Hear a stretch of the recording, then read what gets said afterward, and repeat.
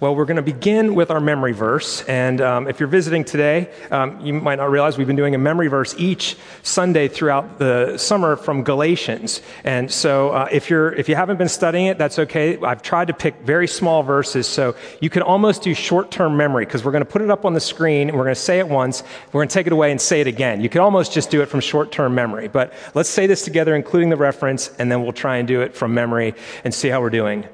Walk by the Spirit, and you will not gratify the desires of the flesh. Galatians 5:16. All right, take it away. Let's do it again. Walk by the Spirit, and you will not gratify the desires of the flesh. Galatians 5:16. Well done. All right. As I was preparing all week and thinking about this sermon, I had a nagging image, a vision, if you will, a mental image, a picture, maybe a picture is a better word, in my mind that was annoying me. It just kept coming, and I was reading the text, I was trying to study, and I just kept seeing this picture. And then I thought, well, all right, maybe this is from you, God. And I said to the Holy Spirit, I said, if this is from you, I want to share it with the church then. Maybe it's for the church, and prayed into that a little bit and felt like I should share this picture with you.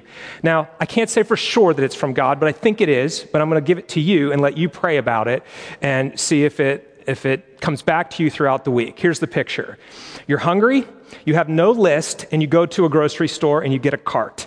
Your cart has a bad wheel and it keeps pulling to the side and crashing into the shelves and doing damage. That's the image. And as I prayed into it, I felt like the Lord was saying, that is your life. Your life is bent and it keeps curving and crashing and doing damage. But there's a different way. Leave that cart behind. Come with me. My cart is straight and I will make sure you get the right things in it. That was the image. Now, keep that in the back of your mind. We'll come back to that and maybe the Lord will use it. If it doesn't ring true, just let it go. But I felt like I needed to share that with you today before I started, because I'm going to speak today about living a fruitful life. That's my topic, living a fruitful life. And Jesus said in that passage from John 15, he said, it is to my Father's glory that you bear much fruit and so prove to be my disciples. Our vision as a church is to make disciples. That's what we believe God has called us to do. And I love that he says that, because here's one of the ways that we can test and see if we're actually living into the vision. Is there fruit? If there is, that's one of the ways that we prove that we are disciples of Jesus. So let me ask you this introspective question as I begin. Not if, because everyone bears fruit, but what is the fruit that your life is bearing? Think about that question as we work through this text. Now, I want to share with you how proud I am of our church for the maturity in the pews. And I mean that not just spiritual maturity, but also intellectual maturity. People have studied long and read well and even know not only what big words there are about theology, but how to apply them. And I bring that up because in this series, I've received 3 different messages with a caution. And one of them even used the word antinomian. Antinomianism.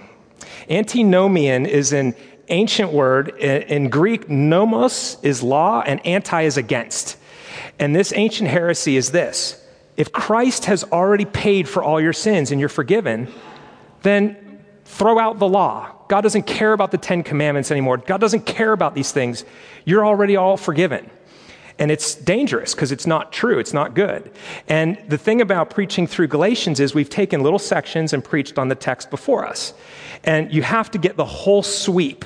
So today, I think it's going to be very clear that Paul, the apostle, is not an antinomian, nor are we, but it's helpful to recognize that there are tensions in this letter. There are 3 I'm going to mention. One is there's a tension between law, following the rules, and grace for salvation. Are you saved by being a good person, or are you saved because Jesus, the only true good person, died for you? Your salvation is by grace. We were clear on that so far. Another one that we hit last week, I was at David Ball's church across the river, and he was here, we swapped pulpits. David did a great job of preaching on freedom in Christ. The memory verse last week was, for freedom, Christ has set you free. Now, here's another tension that happens. If you hear that you are free because of what Christ has done, there are 2 dangers. One is to go down the path of license, meaning doing whatever you want. I read one person who sort of quipped this way. He said, I like sinning. God likes forgiving sins. Seems to me the world is admirably arranged. That's license. That's cheapening grace. People know that that's a risk, and so there's another way you can fall off this side and you go down the legalism side where you make a bunch of rules so that you won't end up doing the wrong thing. I'm going to make rules and I'm going to legislate my morality. I'm going to have behavior modification by putting in all these little rules in my life. That's called legalism. Legalism, license, freedom is down the middle. Now today, here's another tension, the one we're going to get into in depth. The works of the flesh, meaning your sinful human desires, versus the fruit of the Spirit. Flesh, Spirit. Now, if you want to take a Bible and take a look at this, Galatians 5, it says this. Our memory verse was, he says, but I say, walk by the Spirit and you will not gratify the desires of the flesh. And he goes on, and he says, for the desires of the flesh are against the Spirit, and the desires of the Spirit are against the flesh. So recognize this. Now I'm talking about the Christian life. For a Christian, it's like you're being drawn and quartered. 2 horses are tied to my hands, and they're walking in opposite directions. I feel like I'm being torn in half because the old person in me, the sinful desires in me, want to go that way, and the Holy Spirit is saying, I want you to go this way. And he's even given me the desire to do the right thing, but I also feel the temptation to do the wrong thing. Now, if you're not a Christian, I can say this, in some ways your life is easier because you're utterly single-minded in your focus. You only care about pleasing yourself. That's it. And so you don't feel that tension. You just go after just looking out for number one. And we say it a little bit softer because that sounds so selfish, right? We say, well, everybody deserves a break. I'm just doing my part. I'm looking out for number one, that kind of thing. And we kind of soften it. But at the end of the day, you're living just for yourself. And then God enters your life and messes with it. And he changes your heart and he gives you a desire to do it his way. And when that enters in, all of a sudden you feel this tension, right? See, the world says, follow your heart. Just follow your heart. How many songs tell you, listen to your heart? Do what it says. Follow your heart. It will lead you, right? And the Christian message is, don't follow your heart. It is, above all things, deceitful. It will deceive you. It will lead you down a path of destruction. It will cause your cart to crash every time and do damage. Hit the shelves in the aisle every time. Don't listen to your heart. It's deceptive. Listen to the Spirit. He's good, and he will lead you in the right path. And there enters the tension. And I don't care if you've walked with the Lord for 50 years. You know exactly what I'm talking about. Those desires are still there, and it's an inner fight. It's constant, and it's annoying, and we just have to fight it. Now, thankfully, the Lord has a lot to say about that. And the Apostle Paul in here, he spells out, in case we're not clear, what are the works of the flesh compared to the fruit of the Spirit. And so he says in verse 19, now the works of the flesh are evident. That word evident is apparent, obvious. At one point, Jesus said, watch out for wolves in sheep's clothing. Be careful for those who are pretending to be Christians but really aren't. And here's how you'll know. You'll know by their fruits. So a bad tree does not produce good fruit. And a good tree does not produce bad fruit. You'll know by their fruits. Now, no one is able to judge entirely, apart from God, who is saved and who isn't saved, who's going to heaven and who isn't. There's a real mystery in that, and it's dangerous to try and even attempt to be the role of the judge. But Jesus does say, you can look at the fruit, maybe in your own life, and ask yourself the question, which I started with, what fruit is my life bearing, and does it line up with the kingdom of God or not? Because Paul comes to a very stark conclusion here. He says, when he gets to the end of this first list, those who do such things will not inherit the kingdom of God, because the kingdom of God won't have those things in it. And those that want those things won't even want the kingdom of God. But there's this other way. Now, before I get to the other way, I want to share with you a paraphrase of this little passage. Eugene Peterson wrote a Bible paraphrase called The Message. Maybe many of you have read it or are aware of it. I want to be clear. It's not a translation. It's a paraphrase. A translation takes each word in Greek or Hebrew and then says, here's what it means in English, and puts it together. A paraphrase is kind of thought for thought. He takes a whole paragraph and then he interprets it. It's kind of like a sermon. I'm trying to interpret to you Galatians 5 and what it means. The Message takes the scriptures and interprets it in a poetic, very modern day way. But sometimes like this, I find it really helpful. I can study each one of these words that he describes here and find a whole bunch of synonyms for them. So here's this paraphrase. It is obvious what kind of life develops out of trying to get your own way all the time. Repetitive, loveless, cheap sex. That's how he paraphrases those first three in the list. Sexual immorality, impurity, sensuality. Repetitive, loveless, cheap sex. A stinging accumulation of mental and emotional garbage. Frenzied and joyless grabs for happiness. Trinket gods, lowercase g. Magic show religion. Paranoid loneliness. Cutthroat competition. All-consuming yet never satisfied wants. A brutal temper. An impotence to love or be loved. Divided homes and divided lives. Small-minded and lopsided pursuits. The vicious habit of depersonalizing everyone into a rival. Uncontrolled and uncontrollable addictions. Ugly parodies of community. I think that's how he interpreted orgies. Ugly parodies of community. I could go on. This isn't the first time I have warned you, you know. If you use your freedom this way, you will not inherit God's kingdom.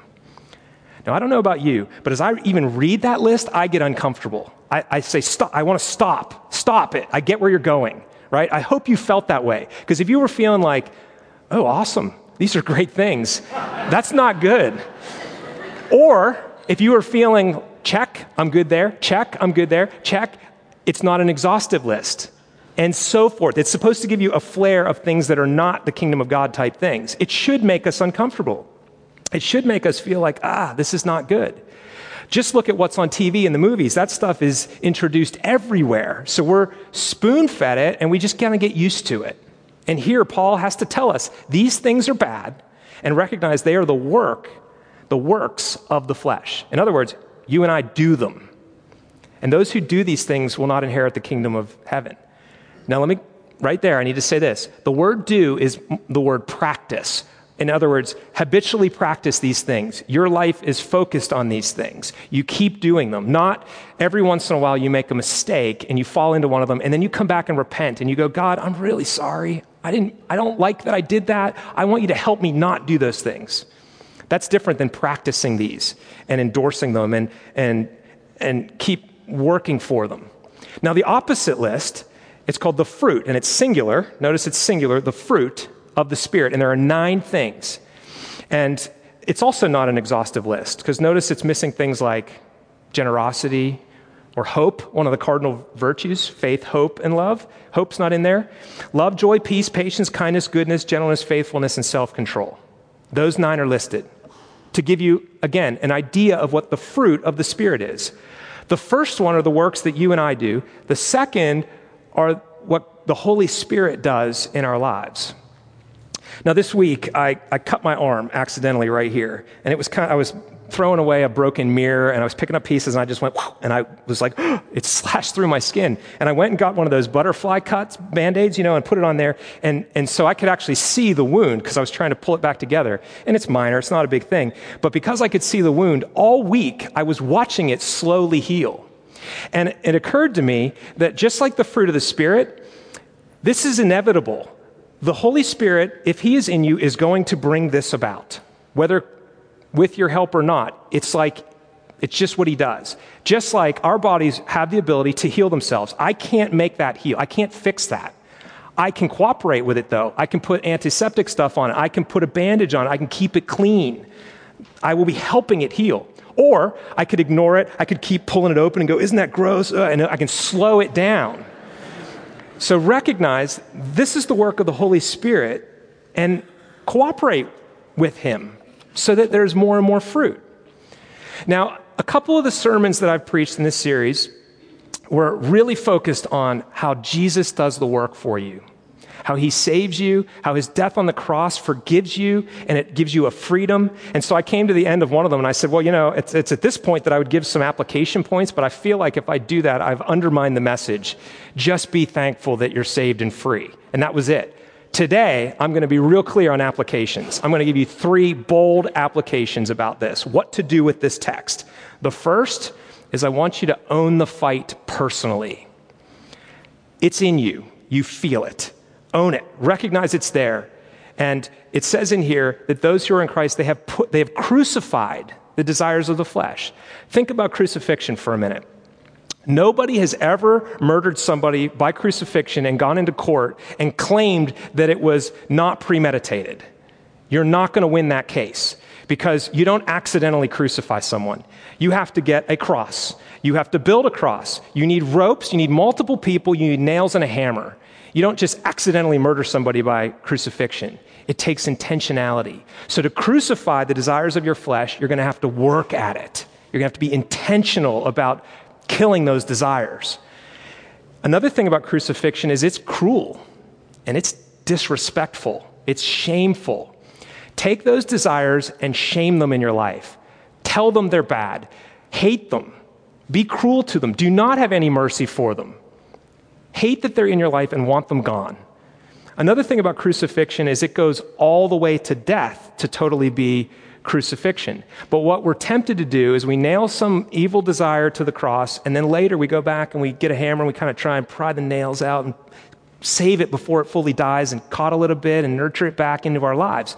Don't do that. Let it go all the way to death. Don't take it off the cross. And recognize it takes a long time. It takes a while, multiple days even. Jesus died really fast because they tortured him so badly before he was crucified. But most people, it takes multiple days. It's slow. So recognize the evil desires that are in your flesh that you need to get rid of. It will take a while. And be patient with that. Remember, that cart is bent, and you need to learn a new way. For all of your life up until you met Christ, you were used to doing it the other way. Crashing in, bent, curving, and just even celebrating that stuff. And now all of a sudden you have to learn to say, nope, I'm not going to live that way. I'm going to follow the Holy Spirit's leading. I'm going to learn. And that takes a while. That's not easy. But I want you to own this fight personally and recognize it's there. It's for real. That also means that when you slip up, that's common to Christians, and God is quick to forgive. Be okay. Be patient with yourself, but keep fighting. Don't give up on the fight. The second thing is to know the Holy Spirit personally. He is a he, not an it. The Holy Spirit is God. He comes into your life when you become a Christian. He is a powerful source to help you. He is the one who's going to bring this fruit. Listen to him. He'll speak to you. He will guide you. Many of you that were at Soul in the City heard from God this week. Don't forget what his voice sounds like. Ask him to speak to you when you're not at Soul in the City as well. Ask him to keep guiding you. And as my predecessor once said, if you think God is speaking to you, the only way to know is to obey. And then you'll find out if that was God. If you just write it off and go, that was just a weird thought, I don't know, and just ignore it, you'll never know if it was God speaking to you. Learn to hear his voice. Talk to him. I mean, that's what I did as that shopping cart illustration. I just started going, okay, all right, Holy Spirit, are you interrupting my sermon prep? Because what is this? What's going on? And I felt like he wanted me to share that with you, so I shared it. Get to know him personally. Talk to him. Listen to him. Third and lastly, build a taste for heavenly things. Build a taste for heavenly things. A friend and his family recently went to Scotland to go visit around, and Scotland is famous for a number of things, one being Scotch. So they went to different distilleries and had Scotch tastings. The husband found this to be enjoyable. His wife came back and, I quote, she said, "That was the filthiest thing I have ever put in my mouth." Nobody likes Scotch the first time they taste it. Nobody likes coffee the first time they taste it. What toddler is like, "Ooh, Mom, forget that warm milk. I want some Black Joe. Give me a cup of coffee." None. In junior high, you start to drink it because it seems like an adult thing to do. But let's face it, guys. You get on the bus at 9 o'clock and school starts at 9:20. You learn to appreciate coffee when you go to high school and you have to be there at 7 a.m. And the school starts to be really a lot of pressure. And now you use coffee And then later you learn to actually like it. It's an acquired taste. I want you to do the same for the kingdom of heaven. Recognize that things like worship, prayer, service, giving, Bible study, they take an acquired taste. You have to practice them. You have to develop an appreciation for them. That's what this text is talking about. Learn to keep in step with the Spirit. That's actually, finally, we've gotten to the whole series header. That was the verse. Keep in step with the Spirit. Let's learn to do that by owning the fight, by listening and conversing with the Holy Spirit, and then developing a longing for things of the kingdom. Worship is weird. We're going to kneel and pray and confess our sins. We're going to come and receive Holy Communion. We sing songs to God. That's not normal for sinful people. It has to be cultivated and learned. And then what you find is if you've done it for a while and you miss it, you don't come to it, you start to really long for it because you've been shaped by it. Worship is really not so much about us as it is about Him and learning to orient our lives around Him. Develop that kind of a taste for heavenly things. And let's keep in step with the Spirit, and then you don't have to worry about the fruit. You'll wake up one day and find out, you'll realize, wow, I really had self-control in that moment. Normally, I'd get really angry. I didn't have a fit of rage. Instead, I had self-control. Wow, I was really patient in that situation. I didn't try to be patient. Where did that come from? Or all of a sudden, I have love that I never had before for people. Well, I can tell you where it came from. You started to follow the Holy Spirit, and He did what He does, which is He brought fruit: love, joy, peace, patience, kindness, goodness, gentleness, faithfulness, self-control, hope, generosity, other things. He does it. Let's keep in step with Him and see what He does with our lives. Would you pray with me? Lord, thank you for this tough text. It makes us uncomfortable to look at some of these things on this list, and we're embarrassed to stand before you and recognize that they're in our hearts. Lord, would you give us not only a desire for your heavenly things, but also your power to live in them. Thank you for your love for us and the way that you pursue us long before we even thought of pursuing you. Thank you for loving us. I pray this in the name of Jesus. Amen.